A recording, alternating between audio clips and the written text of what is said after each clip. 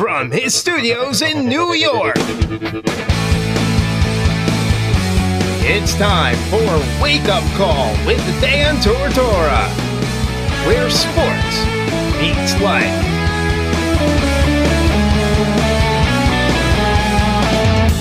Here's your host, Dan Tortora.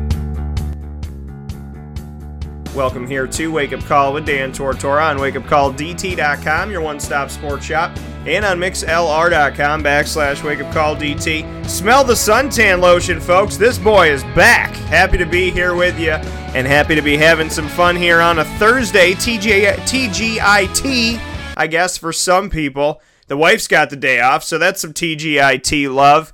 And feeling good about being here on the broadcast again. I missed you all, so thank you so much for finding your way back to the show and being a part of this thing. I appreciate that tremendously, and I'm happy to have you right here on Wake Up Call with Dan Tortora every Monday through Friday from 9 a.m. to 11 a.m. Eastern Time. It's been a little bit because we've been on a little vacay, did an early Mother's Day with the mama, with Teeny, and took her out. Had some good times off in Orlando and Disney World. Had a fun time with Mom. And now we are back here and back to work, back doing our thing, back making it happen.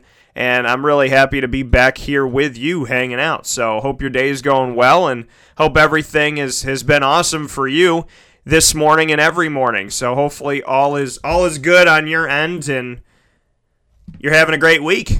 And that you have an opportunity to continue to have a great week and roll out here with some more great stuff here. So this is kind of interesting here. We got some things coming up with Peyton Manning and whatnot. We'll talk about that in just a little bit. Some things that are trending. But on today's show, we have a lot to discuss. Obviously, coming back onto the broadcast after being off for a few days, there's some things that have happened, some things that have went down, and we got to jump into it and let you know what's going on. Talk to you a little bit about the vacay and how everything was going. I'm tan in the studio right now, feeling that. I love that. So, and I have an opportunity to venture back to the digs of Orlando and Disney World very soon to work on this tan and get rid of this burn. So, if you've ever had any type of a burn, folks, you know that it feels like not heaven. It's the opposite. And I don't want to talk about it because then I think about it and then I get itchy again. So I did burn my shoulders while I was on the trip. I'm Italian and Hispanic, so I was like, why am I burning? What the hell's going on over here? But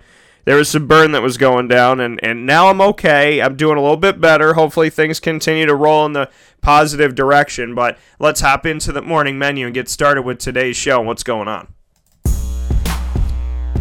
Here on Wake Up Call with Dan Tortora, Monday through Friday from 9 a.m. to 11 a.m. Eastern Time. We like to start off the show by giving you our menu of topics. The morning menu, that is. Live now with the morning menu is Dan Tortora. Right here on Wake Up Call with Dan Tortora, the morning menu, that new sound of the morning menu, that awesome sound of the morning menu is here with you every Monday through Friday from 9 a.m. to 11 a.m. Eastern Time. And today's show, we're going to get into a bunch of different things, and I'm excited to discuss with you. We got to talk about Matt Patricia and what's going on. Can the Lions catch a break? We'll discuss that in just a moment. Can the Lions catch a break? It feels like no. It feels like never. They never are able to get a little break and get some good news here. At 9:30 a.m. Eastern Time, we're going to continue with the segment that we started last week that we have just rolled out, and that is Coaching with Class. Coaching with Class, proudly brought to you with the likes of Katie Kalinske, who spent 7 years under Jim Boeheim on the Syracuse Orange men's basketball staff, with plenty of stories and plenty of amazing players that she's been around, including many that are now in the NBA. So I'm excited about this opportunity to speak with Katie Kalinske once again. We got to discuss those Raptors and how absolutely awful they are when they play the Cleveland Browns and LeBron James, and then we'll get into some other stuff with the NBA playoffs and so on and so forth when it comes to college basketball. We're going to talk about recruiting a little bit. I think we're going to talk about how, the transfer rules and all that good stuff. And then from there, we will get into the ingredients to success in the second hour of the show, typically on a Tuesday at 10:50 a.m. Eastern Time. But with me being on vacay with the mama, We have moved that to today, so you're not going to miss your fix of the ingredients to success. Utica Pizza Company's got you covered, and that's coming up in the second hour of the show. And we'll round out today's show, as we always do on Thursday, with Through the Looking Glass, proudly brought to you by Looking Glass Events at 10:50 a.m. Eastern Time. So plenty of show coming your way. Ingredients to success, Through the Looking Glass, and Coaching with Class are all happening on today's broadcast, but not before we discuss the fact that the Lions apparently cannot catch a break. And with that, I mean, it is. It's like certain teams, you just kind of shake your head. What's going on? They hired Matt Patricia, who's the former defensive coordinator of the New England Patriots, so they said, okay, this is a great move. Unlike Josh McDaniels, who was hired to the Colts, we actually got our coach that agreed to come here. So with that being said, there's a sexual assault case that is up against Matt Patricia right now. So he hasn't even had his first game, I should say. He's had his first day on the job, but hasn't even had the first game with the Detroit Lions as the head coach of the team. And we're already discussing something that's negative, something that could be, damning, something that could follow the man as he moves forward, which is very, very, I'm sure, frustrating for Detroit Lions fans and confusing for Detroit Lions fans who thought that they were getting maybe their saving grace, and it continues to be this. It is. I mean, it just continues to be a carousel of what in the heck is going on, right? You lose Barry Sanders, Megatron, you lose him. Barry Sanders had more time to play. Megatron had more time to play. And you continue to lose these games, you lose close games and whatnot, and now you're sitting here with a head coach that you think can take you to the promised land, and here we are. So we looked at this, that owner Martha Ford, team president Rod Wood, and general manager Bob Quinn released a joint statement expressing support for Matt Patricia after a sexual assault charge against him from 22 years ago resurfaced in a Detroit news stories, because you know that the media always has to find positive information.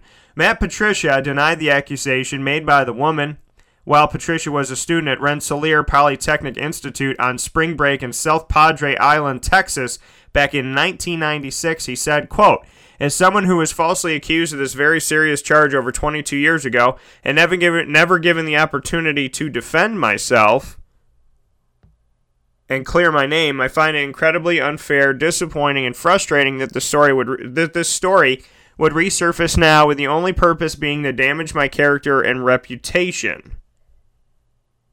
I firmly maintain my innocence, as I have always done. I would never condone any of the behavior that was alleged and will always respect and protect the rights of anyone who has been harassed or is the victim of violence. My priorities remain the same: to move forward and strive to be the best coach, teacher, and man that I can possibly be." So that's what Matt Patricia had to say about this whole thing, and the joint statement that was released from the team said, quote, it said that the charge was, quote, "dismissed by the prosecutor at the request of the complaining individual prior to trial. As a result, Coach Patricia never had the opportunity to present his case or clear his name publicly in a court of law. He has denied that there was any factual basis for this charge. There was no settlement agreement with the complaining individual, no money exchanged hands, and there was no confidentiality agreement. In discussions today with Lions management, the reporter involved acknowledged that the allegations have not been substantiated. As an organization, the Detroit Lions take allegations regarding sexual assault or harassment seriously. Coach Patricia was the subject of a standard pre-employment background check, which did not disclose this issue. We have spoken to Coach Patricia about this at length, as well as the attorney who represented him at the time. Based upon everything we have learned, we believe and have accepted Coach Patricia's explanation, and we will continue to support him. We will continue to work with our players in the NFL to further awareness of and protections for those individuals who are the victims of sexual assault or violence." End quote. Charges were filed in the case. Patricia and his friend, Greg Dietrich, were indicted by a grand jury, one count of aggravated sexual assault, but never ever tried in the case. So here we are. So something resurfaces, as it always tends to do in the media, And I'm not sitting here and saying me in the media because I'm not a delinquent, but things always seem to resurface. When Dino Babers came here, people were writing articles about when Dino Babers was the head coach at Bowling Green, this many players, got in trouble and blah, blah, blah. This many players were on the staff, or this many players were on the team. They got themselves in trouble, and does that have to do with his ability to coach a team and lead a team? And what does it mean when Dino Babers has players on his team that have gotten in trouble with the law? What does that mean for the future? And is he going to let them play? And is he a good coach? And does he know how to corral it? There were people before Dino Babers even stepped foot on campus at Syracuse University. There were media people that were already damning his name. It must be a media thing that I just never caught in class, that I never really got or understood, something that I never really followed, which was whenever somebody gets a job, find all the dirt you could possibly find on them and try to make them look like a total criminal before they even start the job. But that's the way of some people. They got to find the juicy story. They got to find the story that separates itself. Well, I believe the stories that separate themselves are the stories where you tell the truth. You know what the hell you're talking about. You corroborate. Your story is backed up, and I don't know. I call me a crazy person, but I'm not in line for killing somebody's reputation just to write a little blog online. And it's funny how God works in his awesome ways, or her awesome ways, however you see God. I say he because that's how I grew up, but God is God. I always seem to get messages when I need them. And as I'm talking about this and talking about media that just seek attention, there's a quote that says, "Seek respect, not attention. It lasts longer." So, and that's true, because attention only lasts 5 seconds, right? You write a story and everybody's like, oh, what's the story about Jim Boeheim? Oh my God, oh my God, oh my God. What did he say? What did he do? Oh. And then the next day, it's something else.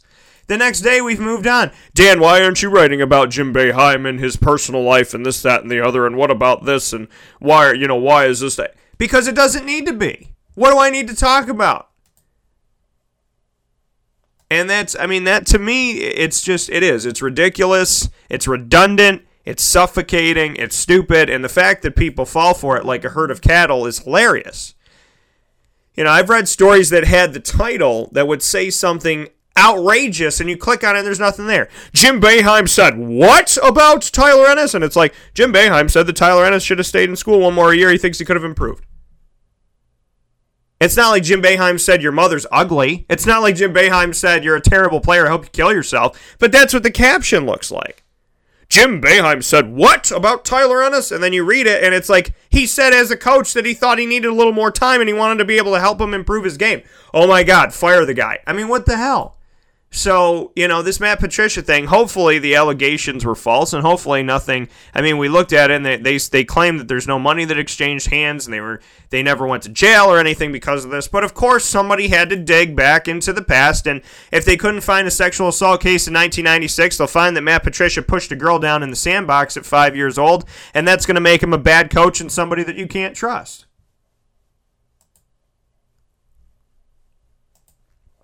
It's laughable.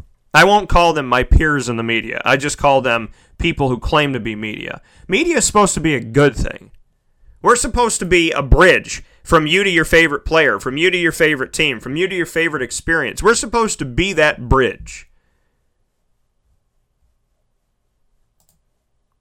And some people build bridges and set them on fire as soon as they cross them. Go look at all my bridges. They're all intact. Unless somebody else knocked them down, I didn't knock them down. And that's how it's got to be. You got to be good to one another. You got to be good to yourself. I don't know why it's rocket science, but apparently it is sometimes. And Jerry Jones, keeping with the NFL, Ezekiel Elliott, Jerry Jones said he should be different in 2018. Yeah, hopefully he doesn't hold the team hostage all year, not wanting to serve his suspension. Jerry Jones said, I think quote, I think that not having to address the mentally and physically, not having to think about only the interruption or the potential suspension and the suspension, but just the physical interruption, the physical aspect of that. But from the standpoint of mentally, there's no question. I'm 100% sure to not have that on your mind, to not have the ambiguity of not knowing timelines, those kinds of things, there's no doubt in my mind it will make a significant difference in how he can focus not only in the next practice, but the next game and the entire season, end quote, unless he does anything else stupid. That's my quote. But, yeah, we expect a different Zeke. Cowboys fans out there, you got to be frustrated. You have to be upset. Ezekiel Elliott held your team hostage for an entire year. And what came of it? Nothing. And who won the Super Bowl? Somebody in your division. Congratulations. It's like getting smacked in the face 13 times. None of it worked out. Because Ezekiel Elliott, is he playing? Is he not playing? Is he playing? Is he not playing? Is he playing? Oh, now he's not playing. And at the end of the season, when you're not playing, that's when you needed him the most. That's when you need the help of that guy the most. And you don't have it. So, what did Zeke do for the team? Nothing good. He had a good first game. Congratulations. Whoa. But, I mean, Ezekiel Elliott didn't help his team out. He didn't make his team better this past season. He held him hostage. So, yeah, should we see a different Zeke? I would think so. If we don't, then what is Jerry Jones and this team doing? My question is, how are you going to get past Jason Witten not being there? What's Dak Prescott going to look like this year?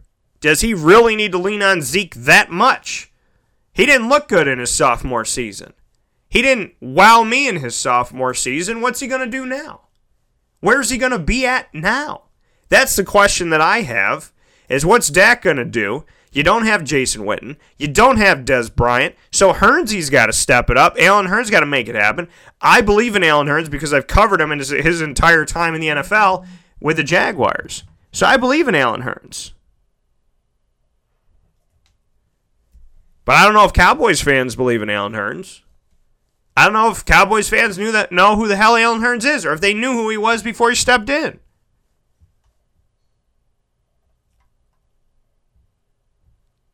So we're here, and the Cowboys have a different look this time around. The Cowboys don't have Tony Romo anymore, and yeah, they haven't had him for a little while, but you feel it more now because Jason Witten is gone. So you have Dak, and they drafted Mike White in the 5th round out of Western Kentucky. That was an interesting pick.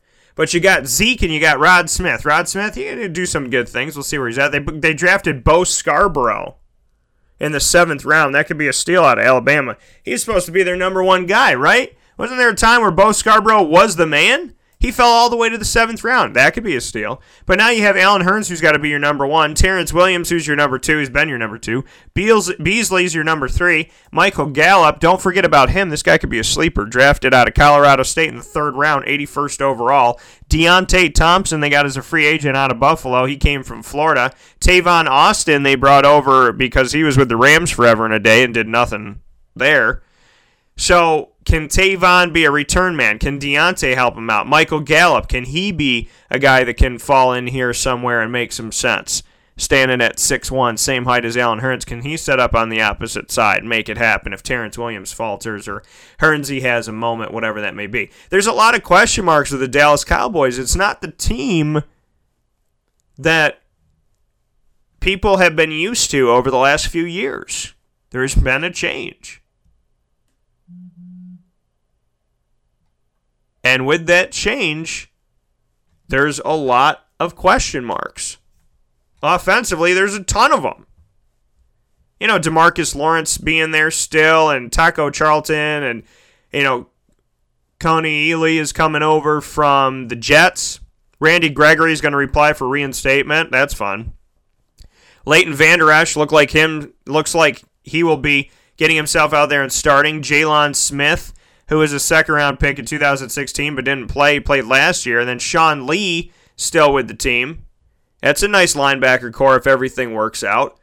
So offensively, there's a lot of questions with the Dallas Cowboys. The two teams that are playing on Thanksgiving every single year, we have Matt Patricia with all this stuff brought up from 1996, which was more than 20 years ago.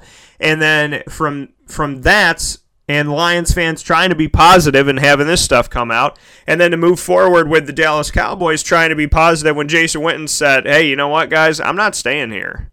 I'm going to go do something else.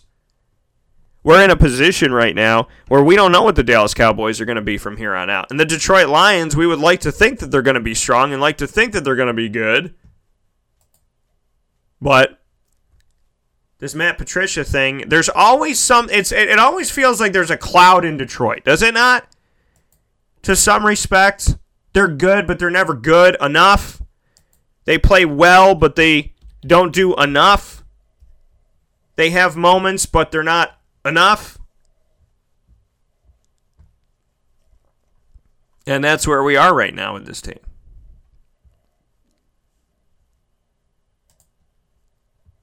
The other interesting thing about the NFL, before we get on the line, Coaching with Class with Katie Kalinsky here in just a moment, signature segment that you'll only find here on Wake Up Call with Dan Tortora. The Saints are losing Mark Ingram for 4 games of the 2018 season, the first 4 games of the season.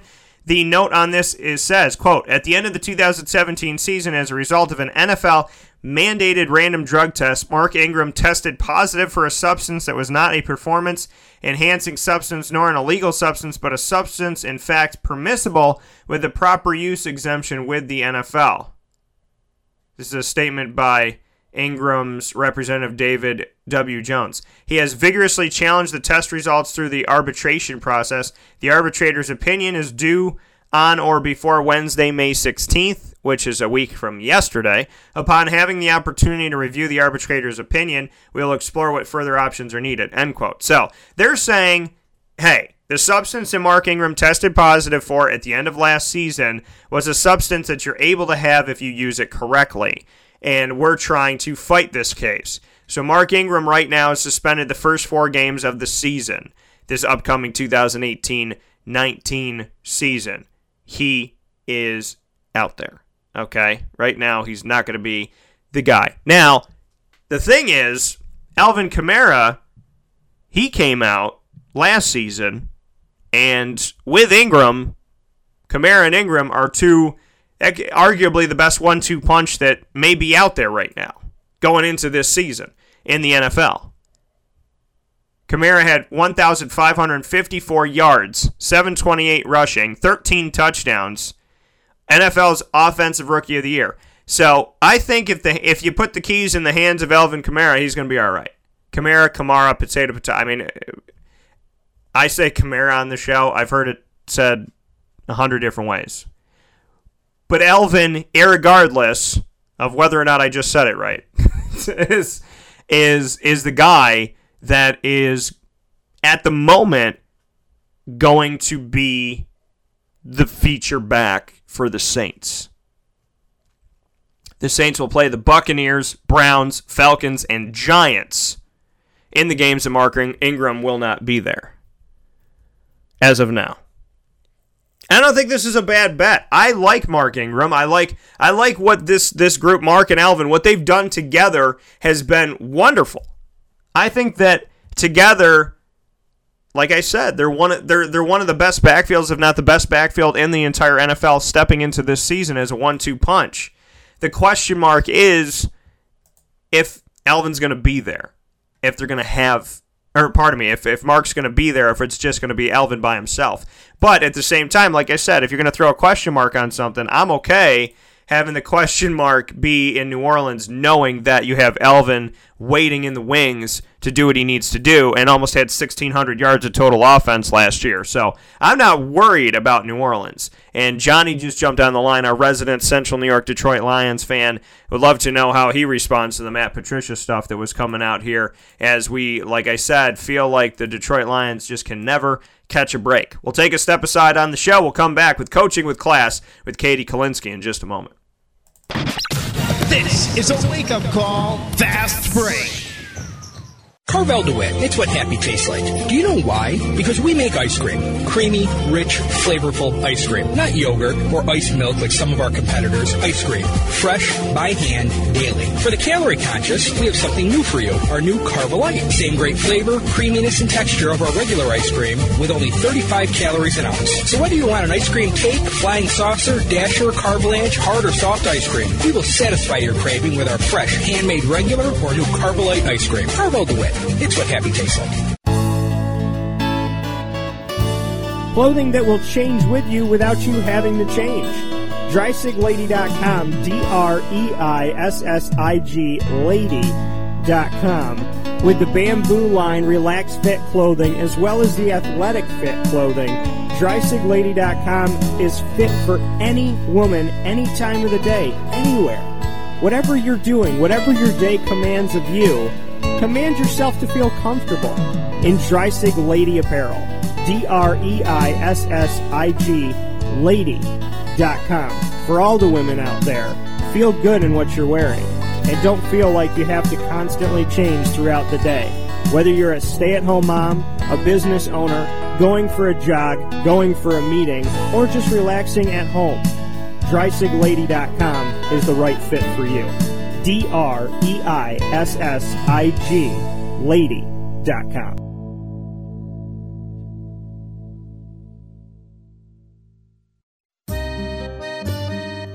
This is Lawrence Papaleo, licensed real estate salesperson for Gilbo Realty. Call our home office at 315-752-9513, or better yet, call or text me directly at 315-748-2524. Let me ask you a question, Lawrence. If I needed you to help me buy a house, find the right place, could you help me do that? Joe, I'll help you find your dream home. You don't ever say my name on the radio, never. If I needed to sell a house, could you help me go about that the right way? Yes, I can. How do they get a hold of you? Call me directly at 315-748-2524. But you also do the commercial property. So if I got a business, couple businesses, got to take one here, move it over there, do this, do that, are you going to help me buy and sell my commercial property also? Yes, sir. I like that. What's my name again? I have no idea. Absolutely, but they need to know your name, so give it one more time. This is Lawrence Papaleo, licensed real estate salesperson for Gilbo Realty. My phone number is 315-748-2524. Why don't you tell them your name one more time and that number so we can jot it down? This is Lawrence Papaleo. Call me or text me directly at 315-748-2524. Welcome back here to Wake Up Call with Dan Tortora on wakeupcalldt.com, your one-stop sports shop, and on mixlr.com/wakeupcalldt. Proud to be back here with you. We're here every Monday through Friday from 9 a.m. to 11 a.m. Eastern Time. And unless we take a little break and some time in the sun, I had to take a little break and some time in the sun because I couldn't see Toronto lose again to LeBron James. It couldn't happen again to LeBron James. Never. Without Kyrie Irving? Oh my, no, it couldn't. I mean, all the trades and the guys that left and Isaiah Thomas isn't there anymore. There's no way that they could lose to LeBron James again. And they lost to LeBron James like LeBron James was back 20 years old and, killing it out there, got into the NBA Rookie of the Year, coming off of something like that. They lost to LeBron James in LeBron James's prime, yet it's not LeBron James's prime anymore. They made LeBron James look like he's going to play for the next 50 years. And so we're going to have to discuss that, unfortunately, and so much more coming up here. But before Katie comes on, Johnny, our resident Central New York Detroit Lions fan, said it was 22 years ago. He wasn't prosecuted. Speaking on Matt Patricia, he was 21, not saying that if it happened, it's okay, but the fact that everything was dropped against him, and it was 22 years ago, why bring it up? Oh, that's right, because it's Detroit against the NFL. It's too early for me to get jacked up, is what he said. So we always get Johnny all amped on the show here. But yeah, it was 22 years ago, no charges, no money, no settlement, no nothing. But yet somebody in the media has to bring up Matt Patricia because like I told you, and I've told you for years, there are people in the media like myself, and there are people in the media that just seek to ruin people's lives in order to get you to click on a story. Hopefully nothing happened 22 years ago with Matt Patricia, but the question is why bring it up now? And I understand our Detroit fans' frustration this morning. with that being said, to flip over to the NBA for a little bit, to get on the basketball side of things, a new segment that we do right here every Thursday at 9:30 a.m. Eastern Time on Wake Up Call with Dan Tortora is Coaching with Class. It features Katie Kalinsky, who spent 7 years on the Syracuse staff under Jim Boeheim, and she is here this morning to reprise her role and speak with me on the Raptors who got declawed. How are we doing today, Katie? Morning, Dan. I'm doing well. So I'm just gonna open up the floor and say very few words in this first topic, and that is Toronto, what the hell happened? And I'm gonna let you run with that thing. I think obviously LeBron happened, and I don't know if anyone's gonna stop LeBron right now. But I think the embarrassing part for Toronto is, how do you have your two guys, Kyle Lowry and DeMar DeRozan, not show up? that was the biggest storyline for me, is these are your two guys that carried you all season long, and, LeBron comes in town and they forget how to play basketball, in my opinion. Kyle Lowry in the last game had 5 points. You can't possibly even think about winning with Kyle having 5 points. And especially, I saw a stat after the series, LeBron had as many points, and he had probably had more points than DeRozan and Lowry put together for the whole series. And once you have one guy that's competing with your two best guys, you have no chance to win. So I think they need to do some heavy soul searching in the offseason and figure themselves out before next year, because that was embarrassing. And the thing was, Game 4, they lost by 35 points. I mean, it's not even that this game was close. It's not even like it felt like it was close at all. I mean, they lost 128-93. They've had some issues winning on the road this season, speaking on the Toronto Raptors. But they start off the series losing by a point in overtime. They continue the series losing by 18 at home in regulation. Then LeBron has the game winner in the first game at Cleveland, and then after that, they lose by 35. I mean, you look at these games and you say, what the hell happened? You go to overtime, you lead the whole game, and in overtime, Cavs win by a point. 2 games later, Cavs win by 2 points at the buzzer. In between those, you lose by a huge amount of points. I mean, it's absolutely positive. You lose by 20, you lose by 18 points, and you lose by 35. How do you, the number 1 team in the East, lose by 35 points after losing at the buzzer? And it just, to me, I think above everything, it's a mental game. I think that whether you're a broadcaster, whether you're a coach, whether you are a player on the court, whatever it may be, it comes down to the mentality of it all. If you are not strong-minded, if you cannot take care of yourself and buckle down and not let the moment overtake you, but you overtake the moment, then there's going to be some problems. Do you feel, ultimately, Katie, that it was a mental thing? Because I'm looking at the number 1 team that won almost 60 games in the regular season drop their final game by 35 points. That to me looks like a team that just lost their confidence completely. What do you think about that? Yeah, and I think a big thing, that could go back to is just leadership and coaching. Obviously you lose the first game, in overtime by 1, and mentally that could kill you. But then when you come back the next game and you lose by 18, that just shows, obviously, the first game they just couldn't get over. And then you talk about it, LeBron hits the game winner, and then the next game, they lost by 35. So I think a big part of it is just leadership and coaching and that mental aspect that you talk about, Not maybe they don't have that voice, helping them get over the hump, or maybe after the first game, when they lost by 1 in the game they should have won, maybe they were just like, she's just, we're playing LeBron. So I think, like you said, the mental part is huge in coaching. Coaching's big. So I think, like I said, they got to do some soul searching this summer and try to figure it out, because, they were way too talented to get swept. Especially, like you said, you're the number 1 seed. You have the home court advantage over LeBron, and you lose the first 2 games. That's unheard of. Yeah. So I think, like I said, just that soul searching and mental toughness part.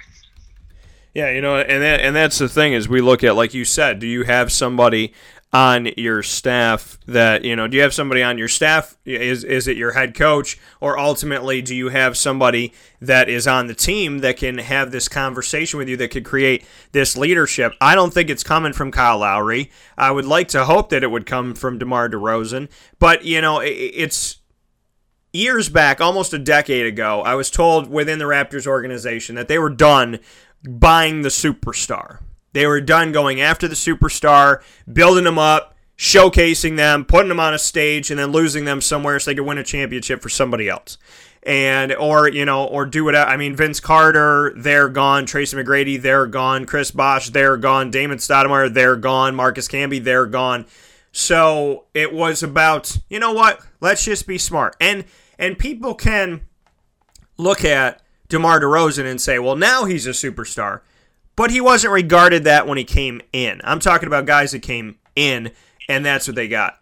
So, leadership-wise, Katie, when you look at this team, do you think that it is that there's a lack thereof? Do you look at DeMar? Do you look at Kyle? Do you look at Serge, Jonas? When you're watching this game, do you feel like there is a true leader? I mean, we know that LeBron is in Cleveland. We know Steph is in Golden State. We know that there's some type of leadership and also at the same time a little bit of cockiness and selfishness, but Russell Westbrook is where everything runs through in Oklahoma City. We know certain teams have certain guys. Kawhi Leonard with the Spurs, without him, it's like they lost their soul in the game to a certain respect.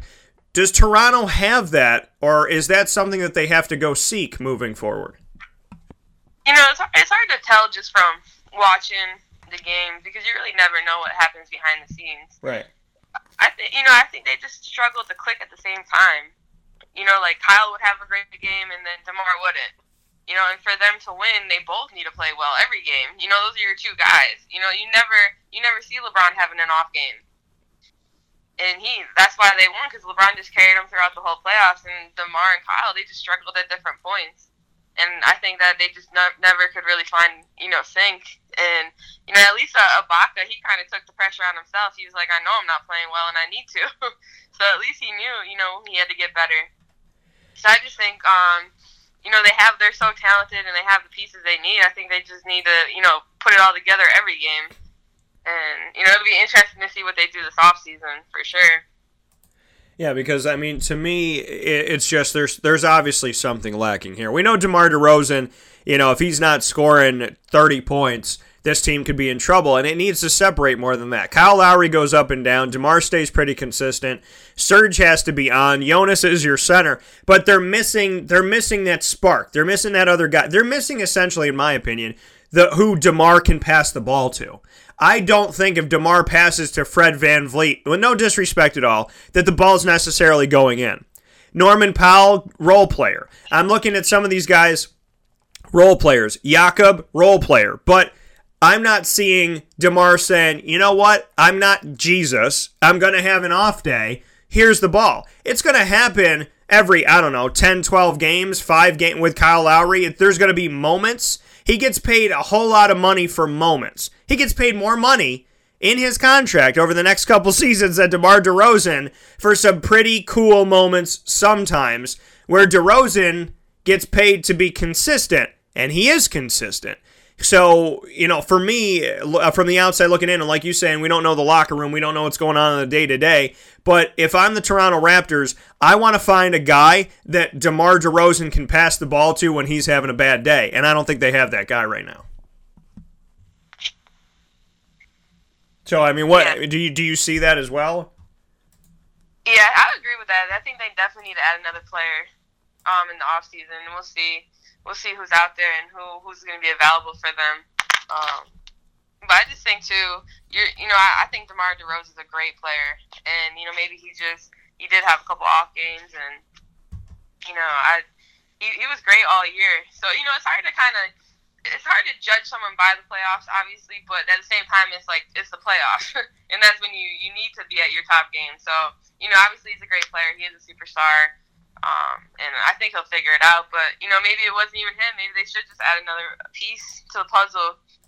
Maybe they will. Maybe they'll add one more guy that can score. That's what they seem like they're lacking right now, is another scorer, so. I mean, I think maybe if Toronto gave a call and asked Golden State if they could merge, then maybe we have a shot here. If they could borrow Steph, if they could borrow Klay Thompson, on the off days the Golden State's not playing their games, maybe Golden State would want to get a couple other games in. That could be something, but it seems like the only way to stop a LeBron James is to have a guy who can literally shoot from my living room in Syracuse, New York, and make the shot in California, because Steph Curry is insane. And I want to get to him in a moment here, but I want to stay with LeBron. Speaking here, Coaching with Class, which features Katie Kalinsky, who spent 7 years on Jim Boeheim's staff at Syracuse University for the men's basketball team. I want to take a look at some polls that I put up recently here, and they all are in LeBron's favor. So we're going to go through these one by one, and I'm going to ask you your thoughts and then what you think about the reaction. I asked, the first poll was plain and simple. These are all on Twitter at CallDT, CALLDT. Plain and simple. Is LeBron James the GOAT? 74% said yes, he is the greatest of all time. 26% said no. What do you think, Katie, about that? I was talking about this yesterday, and the only way I can completely judge if he's better than Michael Jordan is if they both came in the league at the same time, they played against the same players, and they got to go up against each other. Otherwise, I don't think it's even an argument, because you have no idea. You have no idea how LeBron would have done in that time period. You have no idea how MJ would have done in this time period. So I would say, it's a toss-up. I just kind of enjoy the greatness together, and hearing everyone talk. Obviously, I was young when MJ played, so hearing everyone talk that, there's no question about, MJ's the greatest. It's just hard to tell. You have no idea. I think LeBron is just the most complete player I've ever seen. He does it all. He can, and as he ages, he seems just to get better. I've never seen anyone who ages and gets better. I'm sure Kobe's sitting there saying, I wish I had LeBron's body. Yeah. Because Kobe would still be going strong right now. So, I think it's hard to tell, because you play in different time periods, and, the defense back then was different, and, situations are different, and, I don't know if MJ ever had to go against a super team like Golden State, and I don't know if he ever had to go against some of the teams that, LeBron had to go in the championship. So, I don't think you should judge championships if you're the GOAT either, because, like I said, it's different. LeBron had different teams than MJ had. And the fact that LeBron brought half the teams to the championship he did is amazing in its own right. The only thing I don't like about LeBron is he plays in the Eastern Conference, and I think that's a little bit lower, obviously, than the Western Conference. So I think he's had some easy routes to the championships at some points compared to playing in the West. So I think that's my only thing against LeBron is he plays in the East, and to me, the West always seems just to get better, and the East doesn't. So, but it's hard to tell when you play in different time periods. So I'm gonna label them both as the GOATs of their time period. No, and I agree with that. I think that there's a lot to be said, and we just had a response on our live feed that was the same, is that, I had this conversation myself after this poll went up. I had this conversation recently where I don't know, and, I have it in my head all the time of, I don't know what they would look like against each other, and that's the tough part of this. Michael Jordan, torch passed to Kobe, torch passed to LeBron. Kobe won numerous championships, and he's forgotten in this whole conversation. But LeBron and Michael Jordan are talked about a lot. And I think, it's funny generation-wise. If you ask kids in high school now who's the greatest of all time, 90% of them say LeBron James that I've ever polled in my life. LeBron James. Michael Jordan, the last time I did it, we did a show with Wes Jenny, and one kid said Michael Jordan. Everybody else, LeBron James. And for me, if I got all my high school classmates together and said who's the greatest, they would say Michael Jordan hands down, and they'd be thinking about Magic Johnson and Kareem Abdul-Jabbar and Larry Bird and whatnot. So I think that some of it has to do with what you saw live, for sure. And I think the other side of it is, too, we don't know what they would have looked like against each other. I don't know, like you said, what Jordan would have looked like against Steph Curry. If the Seattle Supersonics, with all that they had Steph Curry, would Jordan have been able to beat them? And like you said, Jordan was in the Eastern Conference, it was a different world. They had, Boston and whatnot. But when you look at Jordan back then, and you look at LeBron now, yeah, the Eastern Conference is not as hard to get through. He doesn't, LeBron doesn't have to deal with Oklahoma City and San Antonio and Golden State and Houston until the end of it all. He just has to best them in 7 games, where they have to best each other all the way through 3 rounds before they get to the end, which shows how dangerous Golden State is. And as good as LeBron is, I think Golden State keeps him in check. So it is interesting to see when you have this argument, how people say, well, LeBron did this, that, and the other. And then I always say, well, Michael Jordan could fly. And at the same time, it was a different era. I did say this, though. When we asked, between Michael Jordan and LeBron James, who would you draft onto your team knowing all you know about both of their careers? 72% said, everything I know about LeBron James, I'd pick him. 28% said Jordan. But then I asked this question. Who would you trust more to take the last second shot? And I find this interesting, and I want to get your thoughts, Katie, here on Coaching with Class on Wake Up Call, right here on mixlr.com/wakeupcalldt. Who would you trust more to take the last second shot right now? LeBron James or Steph Curry? 90% said LeBron, 10% said Steph. I almost damn near fell out of my chair. What do you think about this one? I think it depends on the situation. Obviously LeBron is unguardable in my opinion. So if there's a little bit of time left on the clock, I'm probably going to go with LeBron because he can get to the rim at ease at any time he wants. If it's maybe two seconds or less, I might go with Curry. Just because he has that range. But how open is Curry? It just depends on the situation. I'm probably going to go to LeBron at this point. I just think he's on a different level right now, and it's amazing to watch. I think we're really watching greatness right now in the playoffs on his part. Well, we know that Jerry McNamara thinks so because he doesn't hashtag or put anybody or retweet or anything. He just writes greatness. That's all he writes, and you know what he's talking about. So, but I mean, LeBron James, 90% of people said we would take LeBron to take that last shot over Steph Curry, and I found that interesting. I mean, I guess if it's a half-court shot or a 3 or whatever, I guess we're looking at it like if LeBron's backing a guy down. But the thing is he guardable? Is there anybody in the NBA right now, before we wrap up, Katie, is there anybody in the NBA? Because I know what Toronto tried to do. They have Jonas Valanciunas, they got Jakob, they put them together, they said we're going to build a fence in front of the basket. It doesn't work. Building walls doesn't work, obviously. And Toronto has nobody to front him. They have nobody to stop him.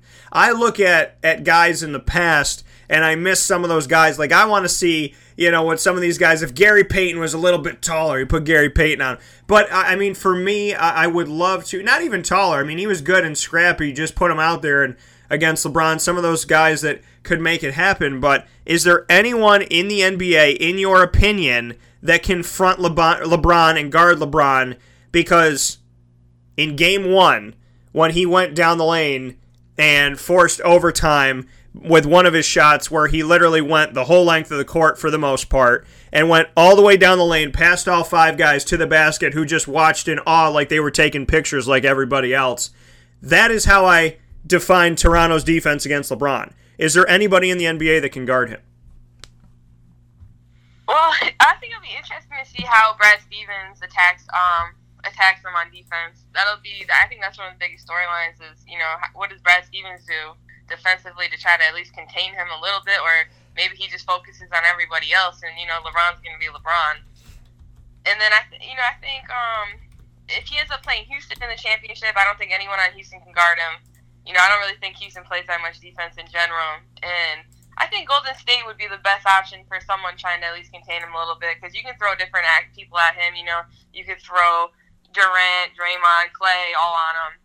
So I think they all give him different angles of defense, and I think Golden State would be the one team that at least can, if not contain him, at least they can score more than them. So I think he's unguardable. And we look at the Final Four: Cleveland, Boston on the east side, Houston, Golden State on the west side. I expected Houston, Golden State. I can't lie that I'm not surprised that the true number 1, Cleveland, is there with number 2, Boston. Looking at this Final Four and this grouping for you, just what I said before the season started. I said at the end of last season, watch out for Boston. Now, they've had to do things without Hayward and Irving, and they still are where they are. Philadelphia was supposed to be a good team. They were supposed to be the up-and-coming. Ben Simmons, everybody was jumping on the bandwagon in the first round when they took it to Miami. They won a game against Boston. One game. No Hayward, no Irving, one game. This team wins. And, yeah, there was a debacle of coaching, and, yes, there was a debacle of obviously the play calling that connects with coaching and the decisions made and the youth that was shown on the court. But Philadelphia, they're the babies of the NBA all the time. Boston moves forward. I said before the season even started, the Boston Celtics have the best chance of dethroning Cleveland and being the team that goes to the finals. Looking at that prediction before the season started, now that we are where we are, hindsight 2020, do you think that Boston has I know that they have a chance, everybody has a chance, but do they have a true chance of moving forward, in your opinion? I don't see it happening. I think LeBron's too much. Kevin Love's finally coming back into his own. The Kevin Love that I saw, in the playoffs is finally the one that we've been looking for this whole time, the one that attacks the basket. He's in the pose. He's kind of doing everything now, and it's like, where have you been? This is what we've all been talking about for the past 3 seasons is, you're such a complete player, and you're just trying to shoot jump shots. And now he finally, I don't know what got into him. He's finally doing everything we've been waiting for.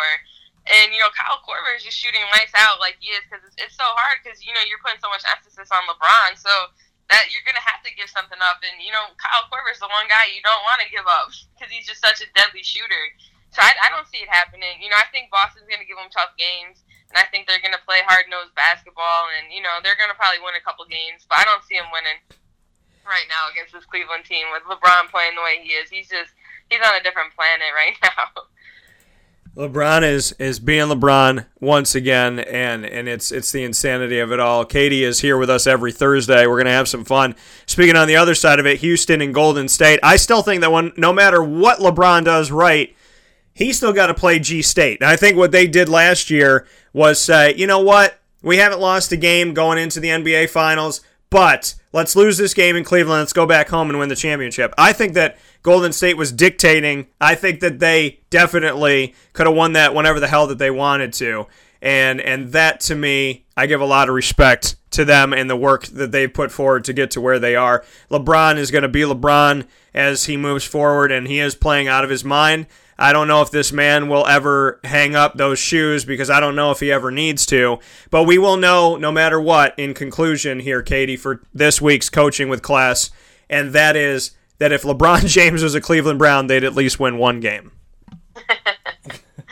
I think they would. So that coming from Katie Kalinsky, 7 years on the staff of Syracuse Orange men's basketball, and with us every Thursday at 9:30 a.m. Eastern Time. Katie, good to have you here as always. And I don't know, I guess maybe the Raptors definitely need some front court help. They need some guys that can do something, anything, when someone's backing them down in the interior. And they have that guy, Malachi Richardson. I don't know if anybody in Syracuse has heard of him. Maybe they should let him play a little bit, because at this point, if you're going to go down in this blaze of non-glory, so to speak, at least put Malachi out there and let me see somebody that I respect man-to-man. Yeah, hopefully Mally will get his opportunity next year. That would be nice to see for sure. He deserves it. So that coming from Katie. Katie, as always, I appreciate it. I thank you for being a part of the show. And, unfortunately, we thought Toronto was going to make it interesting. They didn't. Hopefully it'll be interesting from here. So thanks for coming on, as always. Yeah, thanks for having me, Dan. All right, take care. That coming again from Katie Kalinsky. 7 years, like I said, under head coach Jim Boeheim with the Syracuse staff. Got to spend some time with Mike Hopkins, Alan Griffin, Jerry McNamara, and Adrian Autry, as well as Kip Wellman and the entire strength and conditioning staff, which is awesome, led by Brad Pike. So much love and respect to everybody on the staff that I've had the opportunity and the blessing of being around and speaking with over the years, and I believe that respect is mutual. So I thank each of those men and women for the mutual respect and for the work that they do to get these players ready. Nobody knows, what they do to get these players. I mean, it's crazy. Baikita can't do this, can't do that. When he was playing with a hand injury for as long as he was playing and, having his hand taped in practice and shooting one-handed free throws and making them as a center. Pascal Chukwu, everybody, it's whenever it comes to Syracuse centers in the here and now, people always want to talk about their hands. Their hands suck. What are their hands? What are they doing with their hands? But we don't talk about the fact these guys make free throws. Pascal was the second best. If I was on the Syracuse team this past season and Tyus Battle didn't get fouled and go to the line, I would want Pascal to go to the line. I would. Slightly over O'Shea, over Frank, I would want Pascal to go to the line. 7'2", but he made free throws. He made free throws. You can't hack him because it doesn't work. It doesn't work.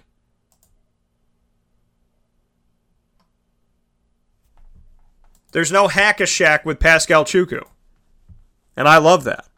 We'll take a step aside here on Wake Up Call with Dan Tortora. We got some things to discuss after this fast break, so keep it locked with us as we head into hour number 2. Glad to be back, still itching from the sunburn, but we all know I'm Hispanic and Italian, so this will eventually make me very dark brown here. I'll get back to my complexion that I'm used to, but just got to get through the burn right now. So, everything that means anything in life, you got to go through some type of fight to get it. I guess I'm doing that to get my tan right now. We'll be back in a moment.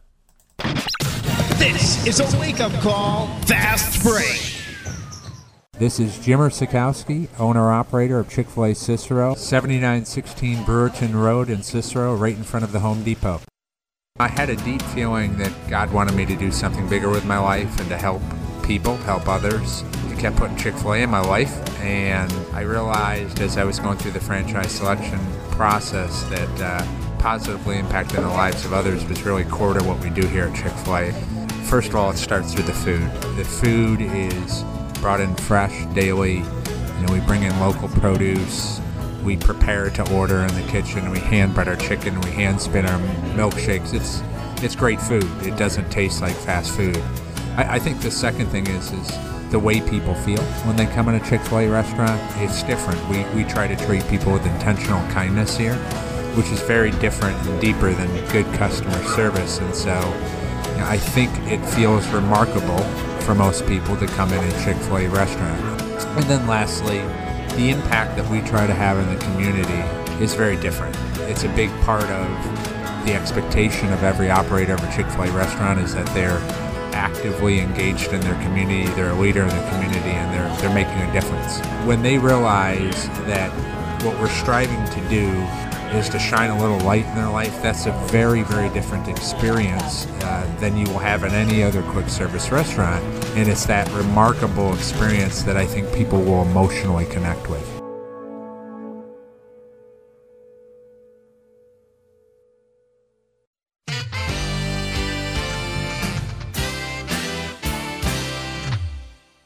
Hi, this is Domenico Vitali, owner of Giovanni's Formal Wear, where you look great and feel even better with our renowned tailoring and alteration services on any suit or any tuxedo from anywhere. Call 315-455-8729. That's 315-455-8729. Stop in locally on Route 11 in North Syracuse, next to the Ponderosa Plaza, where you can choose your style, get fitted, and tailored, all at Giovanni's Formal Wear.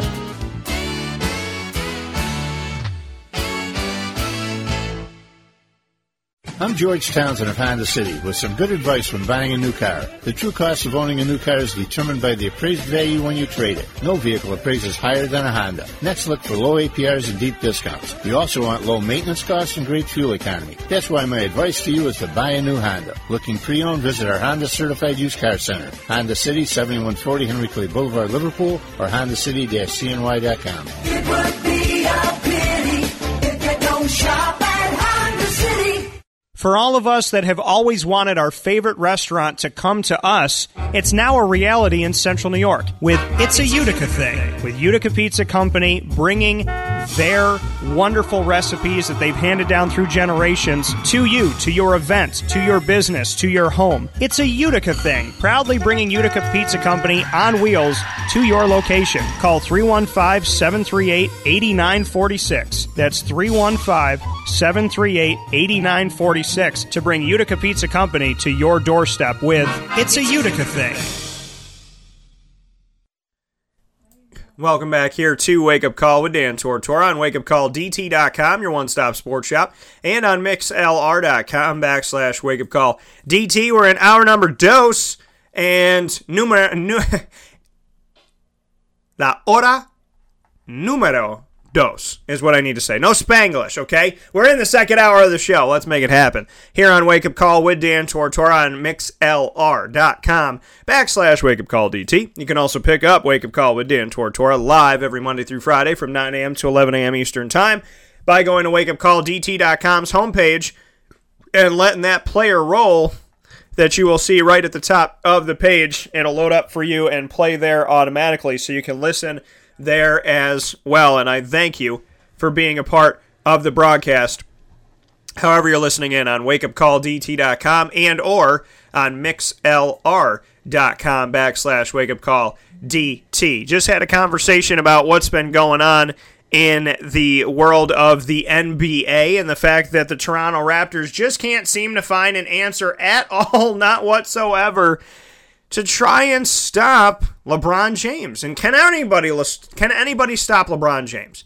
The answer is yes, Golden State. Okay, that is the answer. I think if it's Houston versus Cleveland, that would be interesting. That would be kind of fun. Chris Paul, James Harden going up against LeBron James. Some physicality, some fun. I think there might be some times where they're going to have to pull James Harden and LeBron James away from each other.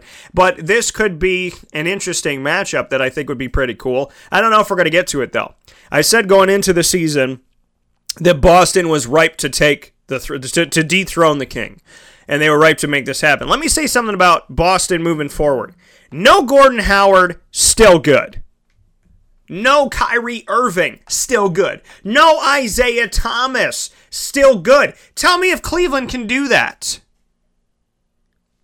If you take away arguably their best player, it's LeBron James. Where's Cleveland now? They're out in the first round if they even made it.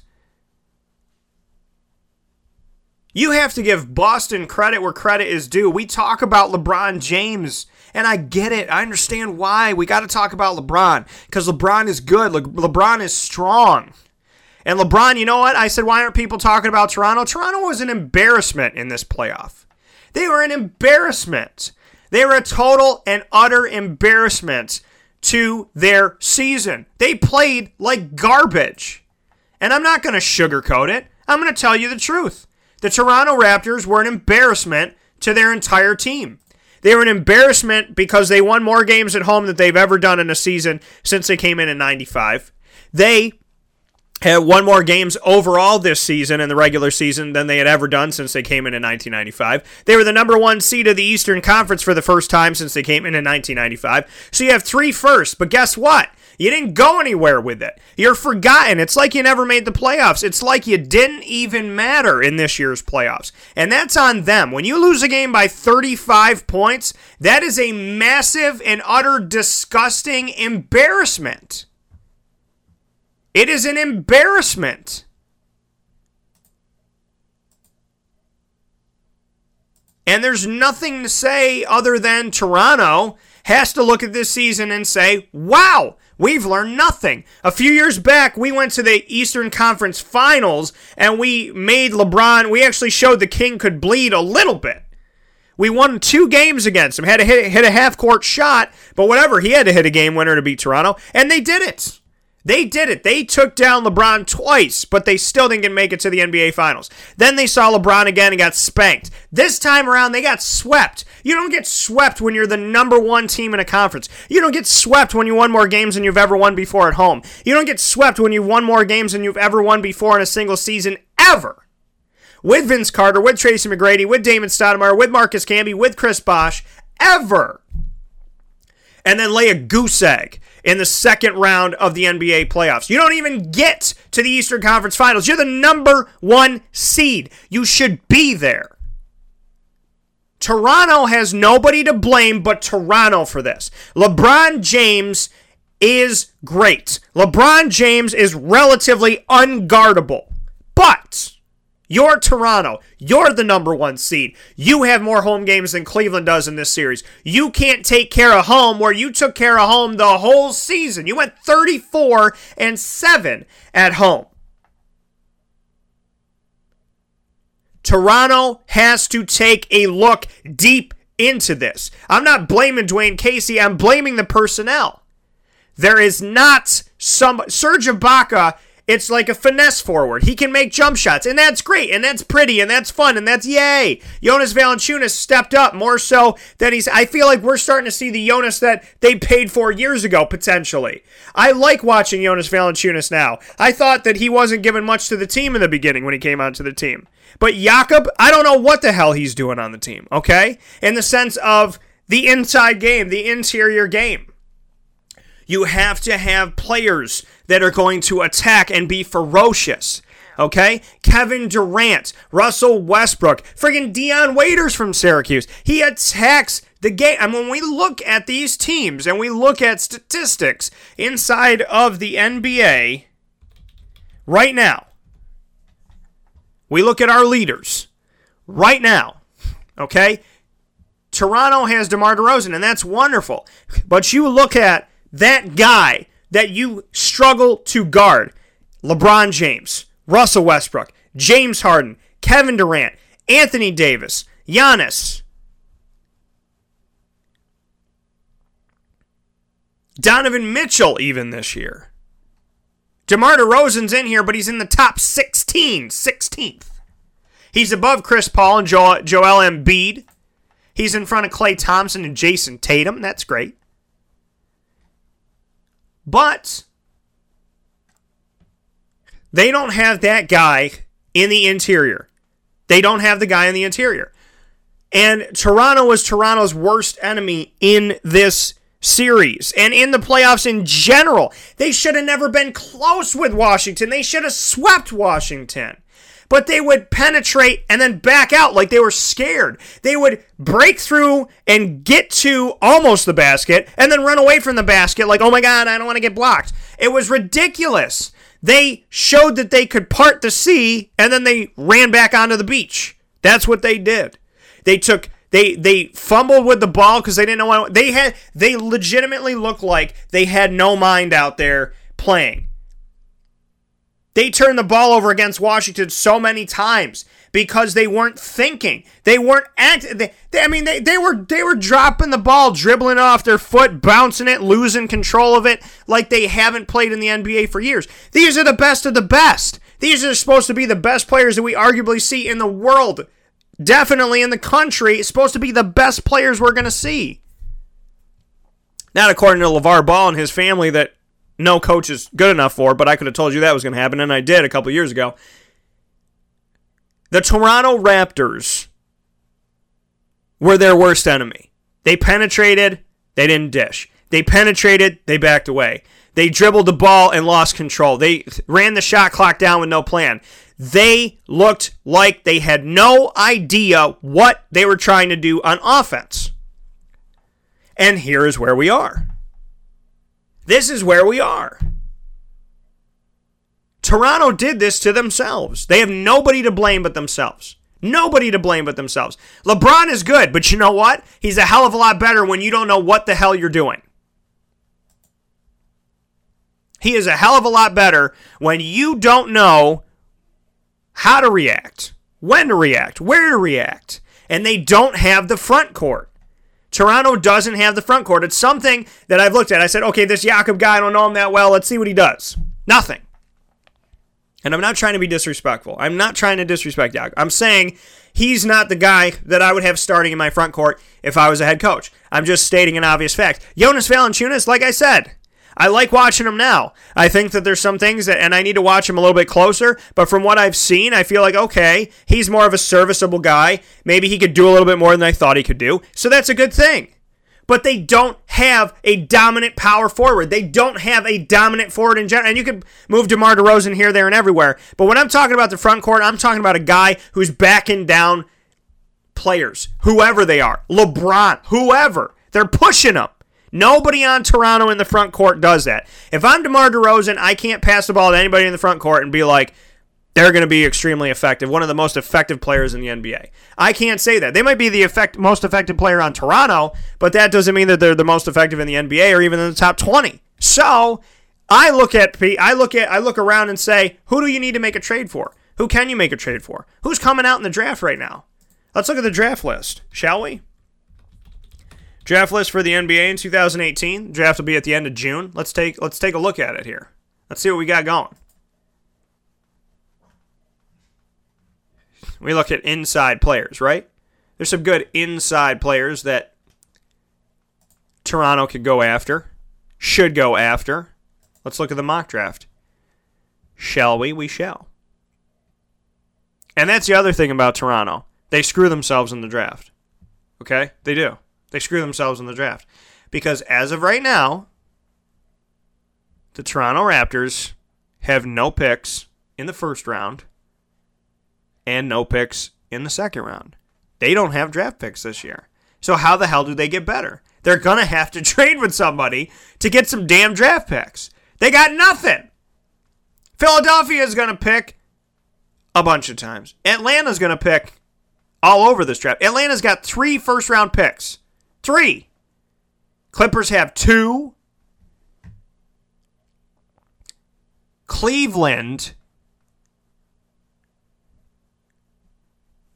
gets the Nets' first-round pick via Boston. Ironically, they're playing each other. So they're going to be in the top here. Cleveland's got an opportunity to get a top 10 pick. You get Mo Bamba, Trae Young, Wendell Carter, Mikal Bridges, Michael Porter. Are you kidding me? The rich get richer. The rich get richer. Look at where we stand right now. If I'm the Toronto Raptors, I'm going, we don't draft that well. More often than not, when we're trying to hit it out of the park, we don't. The trade when they drafted Antoine Jameson and said, you know what, we're going to take Vince Carter instead, that was great. When they drafted Damon Stoudemire and he was Rookie of the Year out of Arizona, that was great. When they made moves like that, that was great. Tracy McGrady, that was great. But what are they doing right now? What are they doing right now? That is the question that we are sitting with. Is what are they doing right now? And right now, they need help. They like to draft international players, which I get. But in the States, there's a lot of guys that can help you out right now. For goodness sakes, look at Jason Tatum right now. Look at what he's doing right now. In this moment. Jason Tatum coming from Duke. He spent 1 season there. I interviewed him there. Look at what he's doing now. In the playoffs, he's averaging almost 14 points a game, 5 rebounds. There's guys that you can draft in the States and go after and have an opportunity to make it happen. And I'm looking at these guys. Donovan Mitchell, Louisville. Wasn't the best player on Louisville. Look at what he's doing now in Utah. Toronto is going to have to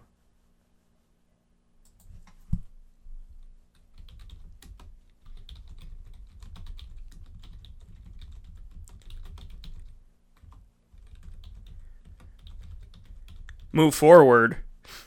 But how do you move forward without draft picks?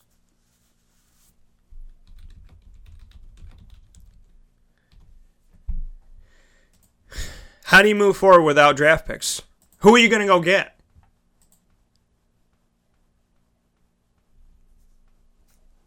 You have to look to the draft.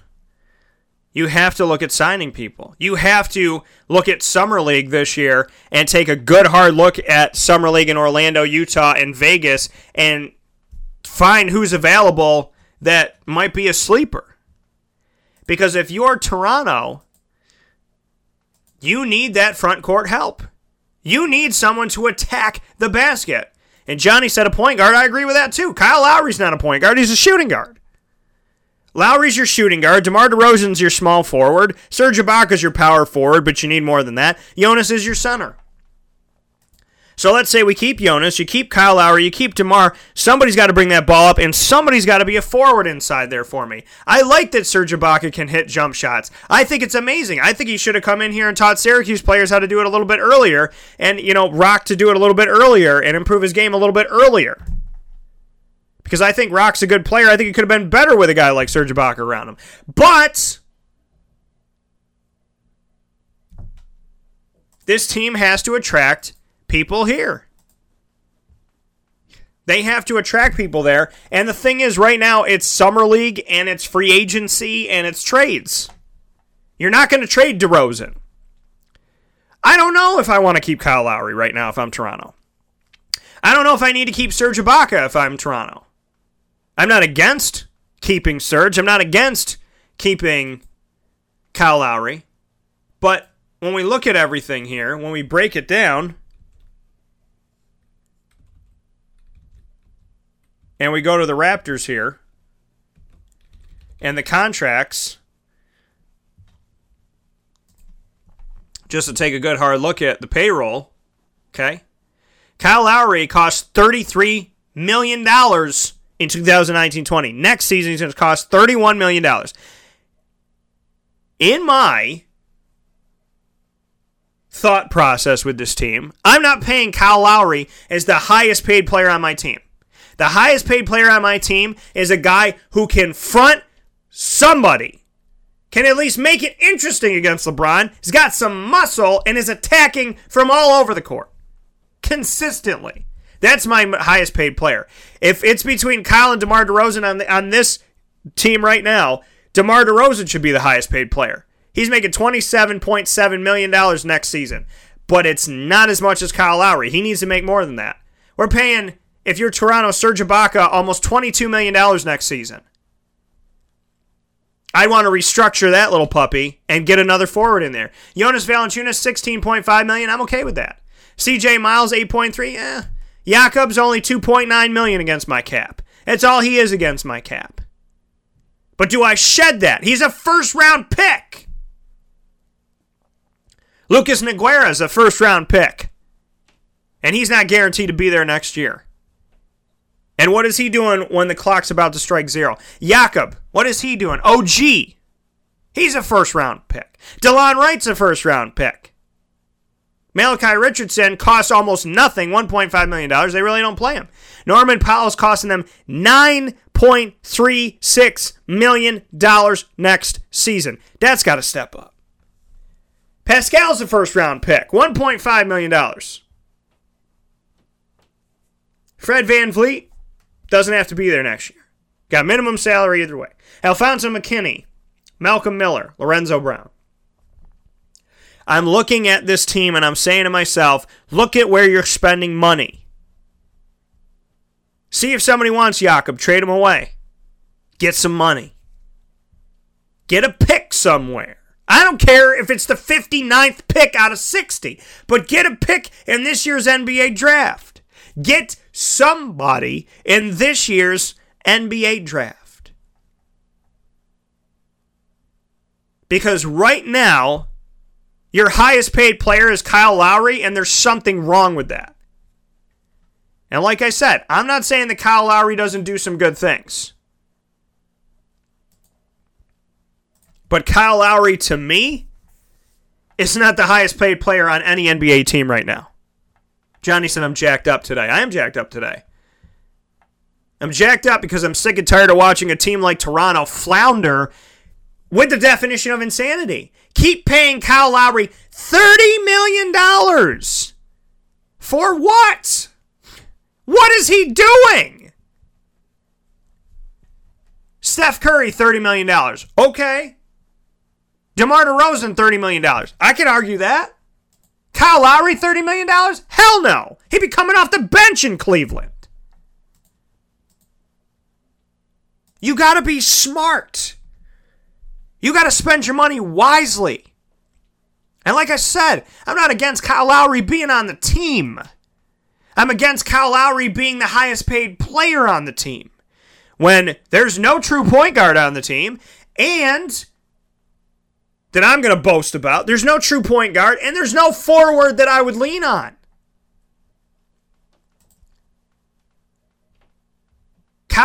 Kyle Lowry leads the team in steals per game, 1.5, and assists, 8.5. That's great. That's wonderful. But at the end of the day, it's not $30 million worth to me. It's not. DeMar DeRozan becomes my highest paid player, and I figure the rest out.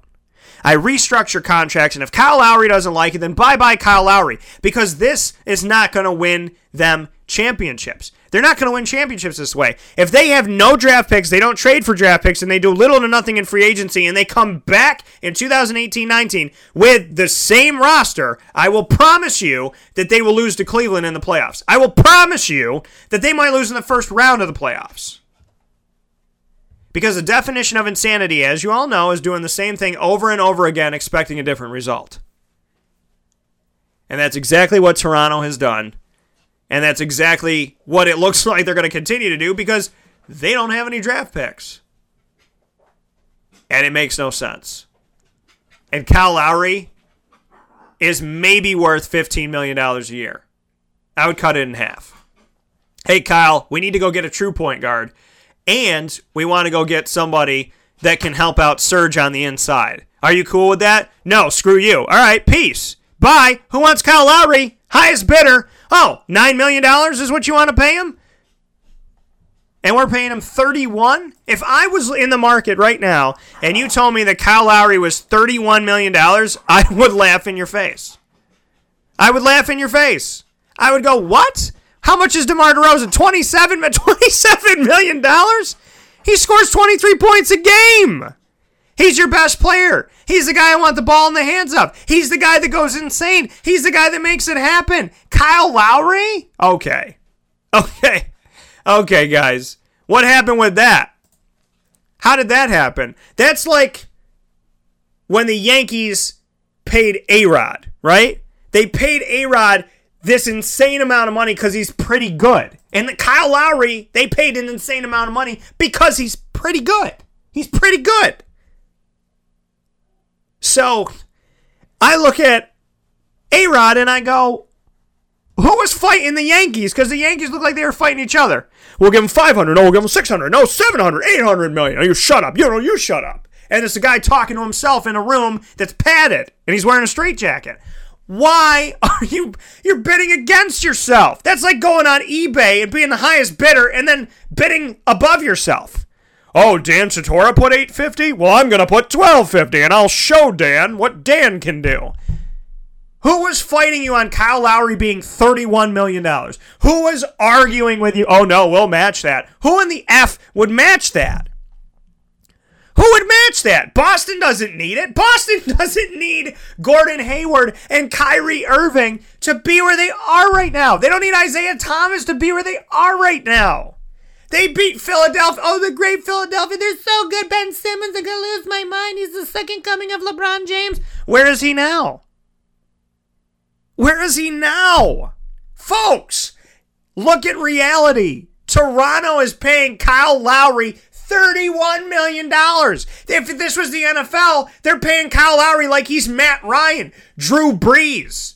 What the F? What has he done? Have you gone to the finals? No. Have you almost won a championship? No. So what are you paying him for? 2 years ago, they almost let him go.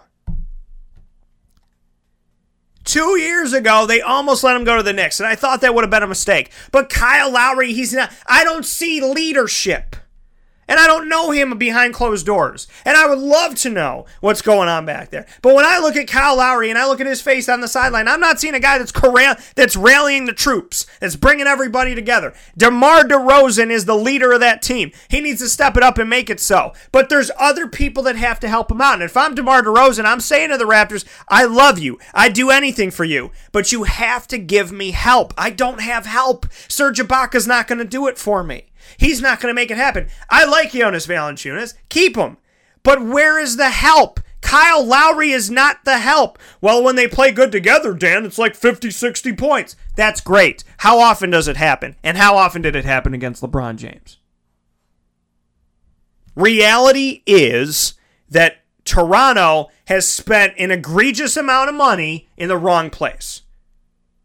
They don't have draft picks, and they're stupid when they draft recently, in some cases.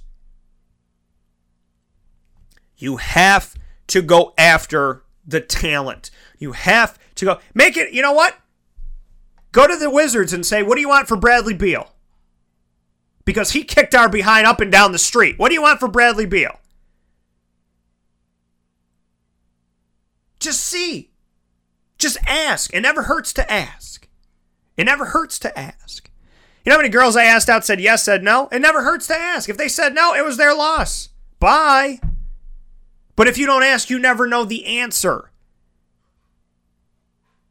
Yes or no? Are you willing to trade Bradley Beal? Depends on what you're offering. Well, now I know the door is open. Let me walk through it and see what this room looks like. Because I don't think the Toronto Raptors are winning a championship with their two best players being DeMar DeRozan and Kyle Lowry. There needs to be a bunch of guys. And Kyle's not one of those guys, in my opinion, that's going to win them a championship. DeMar can only do so much. There's nobody to dump the ball into. Jonas. Well, okay, but it's not enough. It's not enough. And I don't know if any Toronto fan can fight with me and say it is enough. Let's keep everybody we have and keep going around this carousel with Cleveland looking like an embarrassment to basketball. Every time we play this guy, we pee ourselves. People say I laughed so hard I peed a little. Well, how about this? I played LeBron. He played so hard I peed a little. That's how it looks. This is how it looks if you're Toronto. It looks like they're going, oh, Mr. LeBron, will you sign my t-shirt? Play the basketball game. Number one team in the East, with Boston as good as they are and Cleveland as good as they are. Number one team in the East, and you played like the sixth best team. You played like number 7. If they were in the first round against Cleveland, they would have never made it anywhere. Anytime they meet Cleveland, finals, second round, first round, doesn't matter. Bye.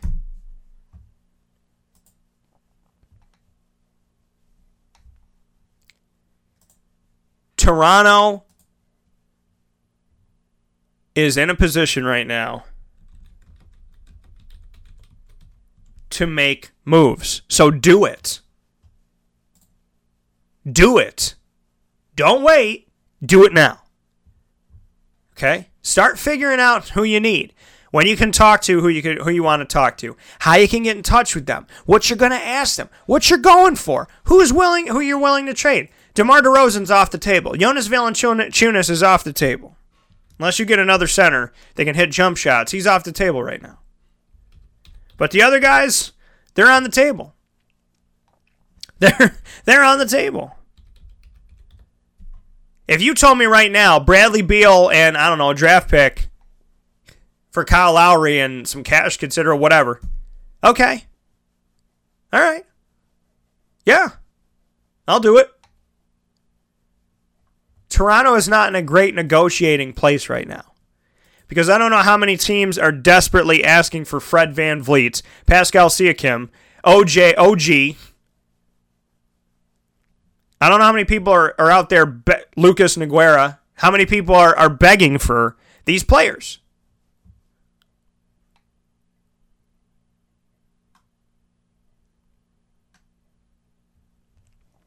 Lowry, CJ Miles, Serge. You got to do what you got to do. Okay? You got to do what you got to do. You want to win? You got to make moves. You want to win? You got to make moves. Toronto's got to get themselves back in the draft, and they got to go after some of these players that have been kicking their tail up and down the street in the Eastern Conference and the Western Conference. They need to do it. They didn't lose to a ton of teams, but they lost when it mattered. They lost when it counted. They lost when their back was against the wall. And they lost their final game in this year's tournament by an embarrassing defeat.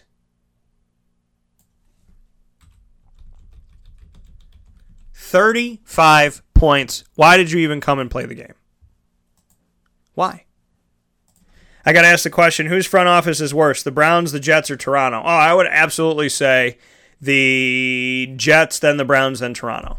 The Jets and the Browns are, they the Jets are, I mean, the Browns has gotten a little bit better. But I'm not willing to say that they're the best of the worst.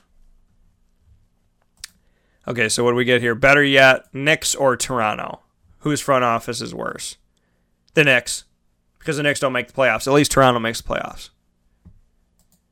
But Toronto fought so hard to get back to this state that they're in right now, this era that they're in right now where they were making the playoffs. But it doesn't matter if you make the playoffs if you get embarrassed every friggin' time by the same damn team. That's like a teacher saying, you know what? Your paper wasn't bad, but if you redo it, I can bump your grade. And you bring it back to her and you changed a letter and you fixed an and turned it into a but. You put a comma, and she's going, okay, I was going to give you a 68, now I'm going to give you a 69, maybe a 70. Why isn't Toronto going for 100? Why aren't they reading through their entire paper before they turn it in and making sure that they have the proper sources, the proper punctuation and grammar, and that they did what they needed to do, and that there's no run-on sentences, and that they backed up their information, and they know that everything they're putting forward is 100% better than what they originally put forward? Why aren't they doing that? Why aren't they checking their paper? Are the Knicks the Browns of the NBA?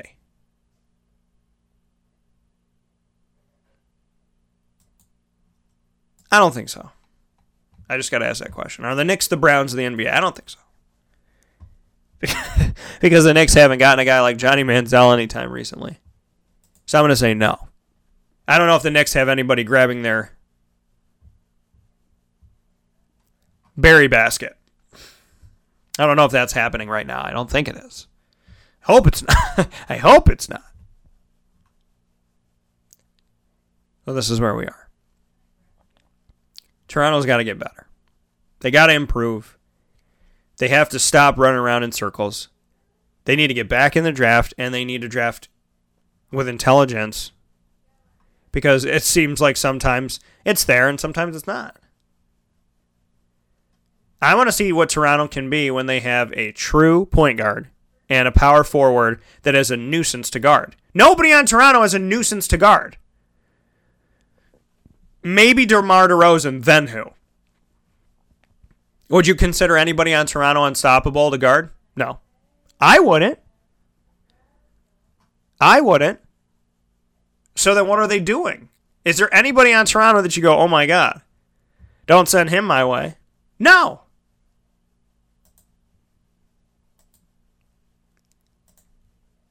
Johnny said Kemba. You want Kemba Walker to come to Toronto. I'm okay with that. He'd bring some flash and some excitement. I think it would be good. I think it would be awesome. Kemba Walker, he is a threat. And I've watched him. I watched him in college. I watched him professionally. I watched him in Charlotte the first day the Charlotte Hornets came back under Michael Jordan. I was there in the Hive. And I watched Kemba Walker force overtime in a game that Charlotte looked like they were out of. It was the best way. I think I said when I got out of my seat, I said something like, there's no better way to usher yourself back in to the league. There's not. I like Kemba Walker. And Kemba Walker was a pain in all get out to play when he was at UConn. I wanted Toronto to draft Kemba Walker when they had the chance. So yeah, Kemba Walker, yes. Great idea, Johnny. A++. We'll take a step aside. You rewrote your paper and you got a better grade. We'll take a step aside and come back with ingredients to success in just a moment. This is a wake-up call. Fast break. Gear up with the real deal at Dreisig Apparel, creating what people are going to see and learn about you before they even meet you. Gear up for what you need for your team, business, or event. To look professional, look good, and feel good, outfit yourself at DreisigApparel.com. That's DREISSIG Apparel.com. The only place to gear up with the real deal. What's the universal language of a fan? Clapping your hands. With Fan Hands, the ultimate sports fan accessory, find your team color, slip them on, and start cheering on your favorite team with 11 different colors, always in stock on fanhands.com, where you'll find the ultimate sports fan accessory. Real fans wear Fan Hands. Utica Pizza Company spells family. Your family, my family, their family. The recipes that they have shared with each other throughout the years and have now been so gracious to share them with us. I can sit here and talk with you about all the great things that are on the menu, but we'd be here forever. So let me say this. Utica Pizza Company is second to none. And now you can bring it home with you and you can dine in the restaurant. UticaPizzaCompany.com will give you all the information that you need. And let me say, these Utica greens, they're the best. Utica Pizza Company. Call them and place your order at 315-214-3060. That's 315-214-3060. Families break bread at Utica Pizza Company. Welcome back here to Wake Up Call with Dan Tortora on wakeupcalldt.com, your one-stop sports shop, and on mixlr.com/wakeupcalldt here on the broadcast every Monday through Friday from 9 a.m. to 11 a.m. Eastern Time. Happy to be here with you and to hang out with you every morning. So, having some fun, enjoying life. Toronto, man, Toronto, I don't know.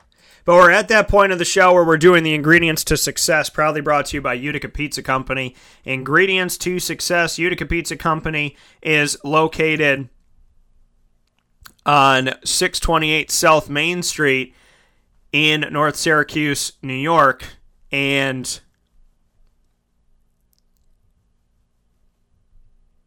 it is the place that has the feature wake-up call number one pick, Chicken Riggy Pizza, which you got to get yourself out and get some of that Chicken Riggy Pizza, put it in your belly, and your belly will be very proud of you. Your belly will be more proud of you for Chicken Riggy Pizza than the Toronto Raptors fans are proud of this season.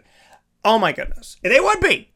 It's like Chicken Riggy Pizza, level 10, Raptor season, level 5. That's what I'm looking at it for. 628 South Main Street, North Syracuse, New York. Hang out at Utica Pizza Company. If you want catering, delivery, or takeout, you can call 315-214-3060. That's 315-214-3060 to get in touch with Utica Pizza Company for catering, takeout, and delivery. You can watch our videos on youtube.com/wakeupcalldt called Two Guidos in the Kitchen, and you can also see them on facebook.com/wakeupcalldt. Much love and appreciation for each and every single one of you. We didn't talk about transfers, so I'm going to bring that up here in Ingredients to Success. If you're transferring from one school to another school, right? You played sports at one of the schools, it didn't work out, the coach left, or the coach got fired, or you thought it was going to be something and it's not, or you were lied to, whatever it may be. See, people don't get it when it comes, I shouldn't say people, some people don't get it. That when it comes to some of the things that happened here, and with transfers, why do they have to transfer? And, they're being so difficult, and this generation is so fickle, and blah, blah, blah. There's some truth to people being fickle, absolutely. There's also truth to the fact that some of these kids are put in really crappy situations that they don't want to be in. And unfortunately, being in the situations that they're in, whether it's a bad coach, whether they've been lied to, whether the coach is fired, whether the coach leaves, whether the school gets under investigation, the school gets brought up in the FBI probe or something else, and they get banned from the postseason, whatever it may be, that are out of control of the player. That a player says, I've had enough. I want to move on. Here's my thing. If you're a player in collegiate athletics, and you're not a graduate where you can play right away, you got to sit out a year, right? And some schools make it more difficult, some conferences, and they say, if you transfer somewhere in conference, you got to sit out 2 years. You still have your eligibility, but you're not playing sports for a long damn time. And that's not fun for them. And it doesn't help them out. It doesn't help their stock in playing in the NFL or the NBA. So I look at this and I say, ingredients to success. Where can we go from here? And in my opinion, where we have to go from here is to the NCAA, ingredients to success, and say to the NCAA, if you want to be better, which the NCAA should absolutely heed the warning of being better, then you need to look into, when a coach is fired, letting a kid transfer without having to sit out a year. If a coach leaves, that a kid can transfer without sitting out a year. That if a school goes under investigation and gets banned from scholarships or the NCAA tournament or their own conference tournament, that kid can leave without sitting out a year. Because those are issues outside of themselves. They have no control if the coach is fired. They have no control, for the most part. They have no control if the coach decides to go somewhere else. They have no control. And I understand you can say winning, losing, this and that, and whatever. But ultimately, a coach is going to decide whether he wants to stay or not. A coach is going to, or whether he or she wants to stay or not. An institution is going to decide whether or not they want the coach to stay. And an institution's decisions that could have been made 20 years before the player got there could hurt the player's ability to play more games and get more exposure and be out to more people. So we have to look at things in reality and ask ourselves the question, are there a lot of transfers right now? Yeah, there are. It feels like there's hundreds and hundreds of transfers every single year. Okay? With that being said, I think the NCAA should allow a waiver to any player who wants to transfer out of a school where their coach is fired, their coach takes another job somewhere else, leaves completely for whatever reason, and or the school is being investigated. I believe that a player should be able to leave and not sit out a year for that. Because those are not the player's fault. It's not the player's fault for that.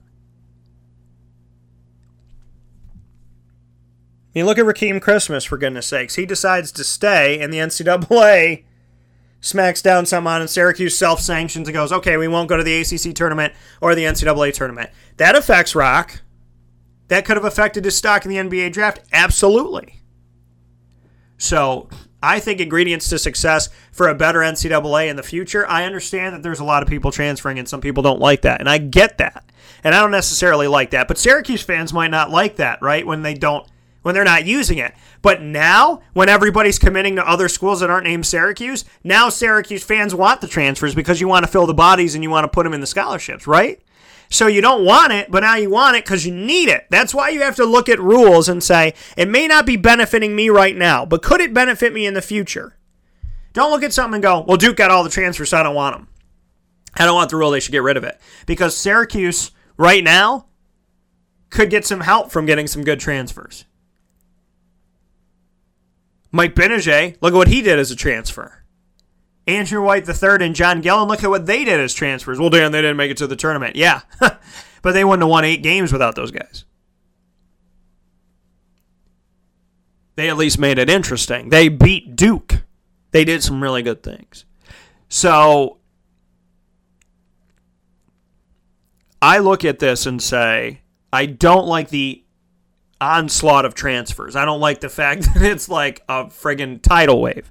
But I don't think we should punish collegiate athletes for having to go through issues that happen with coaches in universities. I don't think it's fair. I don't think it's fair at all. So in my opinion,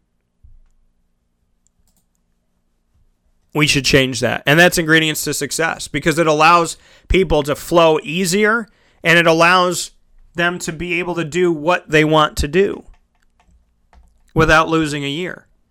Because I'm telling you right now, let's say I went to fictitious school Barblehood. I don't know where that name came from. And if there is a Barblehood, this is still fictitious. Let's say I went to Barblehood University. and the coach got fired. And I had a great relationship with the coach, and the new coach that came in wants to bring in his guys, and he's really not respecting me or the other people. He's putting me on the bench when I used to be a starter at Barblehood. And it's not because of anything I'm doing. It's just, he doesn't like me. I'm not his guy. So I say, well, I don't want to be at Barblehood anymore. And then people call me a traitor and this, that, and the other thing on social media and blah, blah, blah, blah, blah. But I want to go somewhere else. And they go, you could go somewhere else, but you have to sit out a year. Well, when my coach goes and takes that job, leaves Barblehood and goes somewhere else, he doesn't have to sit out a year. Why do I have to sit out a year? That's not fair. I didn't leave. I'm at Barblehood University, and they get brought up in an NCAA investigation, and they say that you have a sanction, and you don't have, and you're going to lose some scholarships. Well, Dan, why does that affect you? You still have your scholarship. It does affect me, because if we don't have the scholarships that we typically have, and they cut them in half, and let's say we had 5, and now it's 3, or now it's 2. Now we can't bring in the players that we need to help us move forward, which means that my entire time in college is going to be affected by this scholarship slicing, which ultimately affects my chance of winning a national championship, which ultimately affects my exposure. So I want to leave Barblehood and go somewhere else that's not being investigated where I can play in the tournament. But how about this irony? If I stay at Barblehood, I'm not playing in the tournament because of the sanction. If I go to another school, I'm not playing in the tournament because I have to sit out a year. So I'm getting punished for something I didn't do at the university and something I didn't do at the university that I want to transfer to. I'm getting punished for nothing that I did. And in this world, and in any world, if you get punished for somebody else's sins, I'm going to call BS on that. So my ingredients to a successful NCAA moving forward is to stop thinking that these kids are so fickle, ridiculous, and idiotic and can't commit to anybody, and have some respect for the kids and say, you know what? They have to pay the price for a lot of stuff that had nothing to do with them. They had to pay the price in Louisville for retroactive stuff, in Syracuse for retroactive stuff, in Penn State for retroactive stuff. And no offense, those kids didn't do that stuff. Those kids weren't a part of that stuff.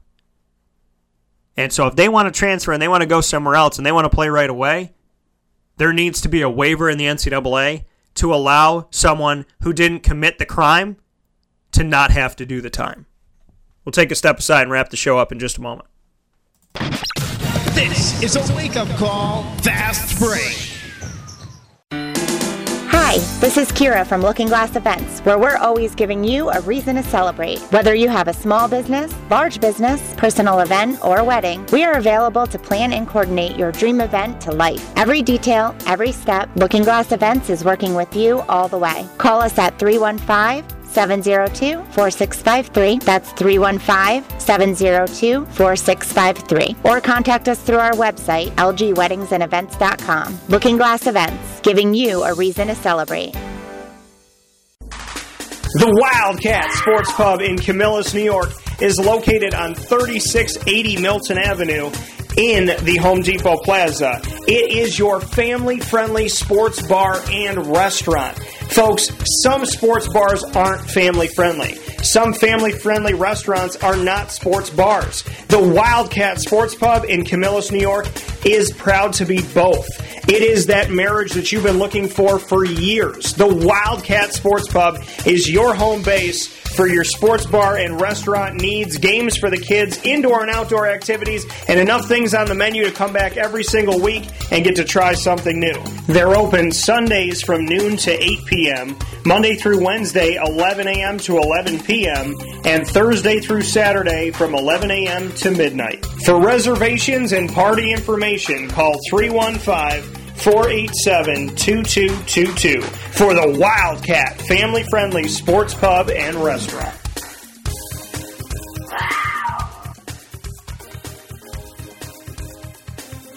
Welcome back here to Wake Up Call with Dan Tortora on wakeupcalldt.com, your one-stop sports shop, and on mixlr.com/wakeupcalldt. Proud to be here with you every Monday through Friday from 9 a.m. to 11 a.m. Eastern Time, unless we're taking a step aside to spend some time with Mama. And that's what we did these last few days. Had an early Mother's Day. I love you, Mom. and I hope you had a great time, which I know you did. And I had a great time too. So I love you so very much, and I thank you for everything. Because you're a wonderful woman, and I'm very proud that you're my mama. So with that being said, and my other mama in heaven, G-Mama, I love you too, sweetheart. I love you so much. And to my grandma, my Gammy Miller, I love you, and thank you for your love as well. So with that being said, I want to hop into the last part of today's show, which is Through the Looking Glass, probably brought to you by Looking Glass Events. If you're looking to plan an event in Central and Upstate New York, you need to call somebody to give you some help, give you some pointers, give you some tools, tips to the trade, and that is Kira Wasserback, 315-702-4653. 315-702-4653 is the number to call to get in touch with Kira Wasserback so that you can plan your event the right way. Make sure things are on time. Make sure things are ready. If there's fires, let somebody else help put them out. If there's something going on with the family, if you're planning a wedding and they want 200 people and you only want to invite 70, then get someone that can help you be that bridge, that can help you bring it all down, help you deal with the stress so you can focus on getting married, help you deal with the stress so you can focus on your team's banquet, help you deal with the stress so you can focus on your acceptance speech. Call Kira Wasserback at 315-702-4653. 315-702-4653. We always take a deeper look at a trending topic. So, with that being said, a deeper look at a trending topic. I like this topic today. It's on Twitter, and you can follow me on Twitter at CallDT. That's CALLDT. The trending topic on Twitter is hashtag Reasons I Got Grounded. Love it. Reasons I Got Grounded. Luke said, I took all of my mom's oregano and sold it to my dad and told him it was weed. Hashtag Reasons I Got Grounded. Another one that came from Mrs. Saint to You. I encouraged my brother to shave his eyebrows off. He had a unibrow. We couldn't find a stopping point. Reasons I got grounded. Let's see what else we have here. Reasons I got grounded from Lizette Z. I got a beer from the fridge and pretended I was drunk. Me, Mommy, look, I'm daddy. Mom, what? Don't say that again. Go to your room now. Another reason I got grounded. Falling asleep under a bed while playing hide and seek and staying there until after the police were called because my parents thought that I ran away. Oh my goodness. Oh my goodness. We're going, if you're just tuning in here, we're doing a deeper look at a trending topic. We do it in the moment as it's happening in real time here on the live show. So I check what's trending on Twitter, and we go off of that. So Reasons I Got Grounded is the hashtag we're using today. Somebody put, for wearing a hoodie, apparently only druggies wear hoodies. I feel the same way about that. I love wearing hoodies. And people look at you like, are you going to commit a crime? I'm like, no. Just want to keep my head warm, and I want to be cozy and comfortable. And it's a little bit cold, but not cold enough for a jacket. And I got shorts on, but I want to put a hoodie on. Why am I telling you all these things? It's my style. I don't come at you and say, well, you're only wearing that, so you're this. So it's all good. Let's see what else. Reasons I got grounded. Let's see what we have here. Reasons I got grounded from Simple Truth. I told the truth. Dad asked how much my prom dress cost. I said $500. How was I supposed to know my mom had said $150? My prom was damn near canceled. Reasons I got grounded. I got detention for talking after hours through a hole in my dorm wall to my neighbor. She would tap on the wall, I'd walk over, pass notes, but instead of Ann, got Sister Jane Ann one night. Boarding school grounding. Nice. Let's see what else here. I would run to the end. I would run away from home only to the end of the street when things didn't go my way. Reasons I got grounded. I like that. Forged my stepmom's signature on a school paper, spelled her last name wrong. That's awesome. That's great. Reasons I got grounded. Let's see what else we got here. Some of these we cannot read on a family show. That's why you're hearing me look through here. I used my mom's expensive makeup to paint my doll's face. Interesting. Reasons I got grounded. I was talking in the driveway while my dad was trying to hear an owl. That is sad. It doesn't make any sense whatsoever. Let's see what else we got here. Reasons I want to get a couple more in here. Sewing grandma's church wigs on my Halloween costume for a more detailed Chewbacca. That one's my favorite. I think we got to stop there. We're doing the hashtag reasons I got grounded inside of today's Through the Looking Glass, a deeper look at a trending topic. So I'm going to end on this one, the hashtag reasons I got grounded. We're going to end on the sewing grandma's church wigs on my Halloween costume for a more detailed Chewbacca look. I find that to be amazing, and that's got to be my favorite. That is absolutely got to be my favorite. So let's make it happen. I love that. That one was good stuff. So with that being said, it is 11 a.m. and we will see you tomorrow. Wake Up Call with Dan Tortora, Monday through Friday from 9 a.m. to 11 a.m. Eastern Time. Oh, boy. That's awesome. Grandma's church wigs to make a more detailed Chewbacca look. I love it. Sewing them on the Halloween. That's so good. I hope it's actually true and that person didn't just come up with that. It's funnier if it's true. It's funny because it's true. That's the funniest stuff.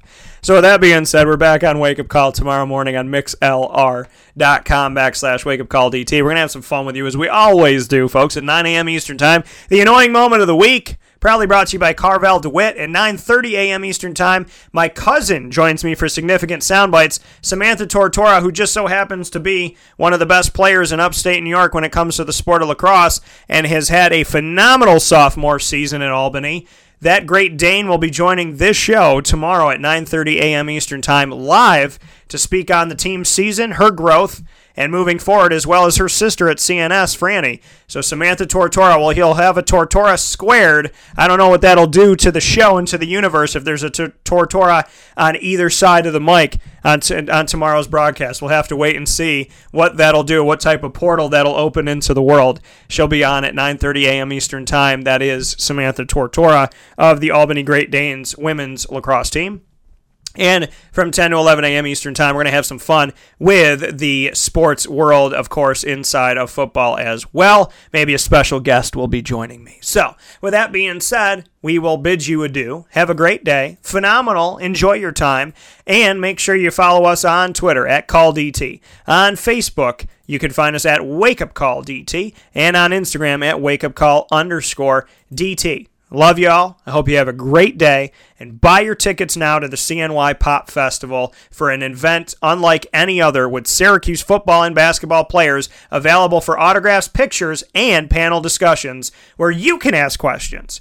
Buy your tickets. CNYPopFestival.com. You got $15. You got $10 for your kid. Buy your tickets now.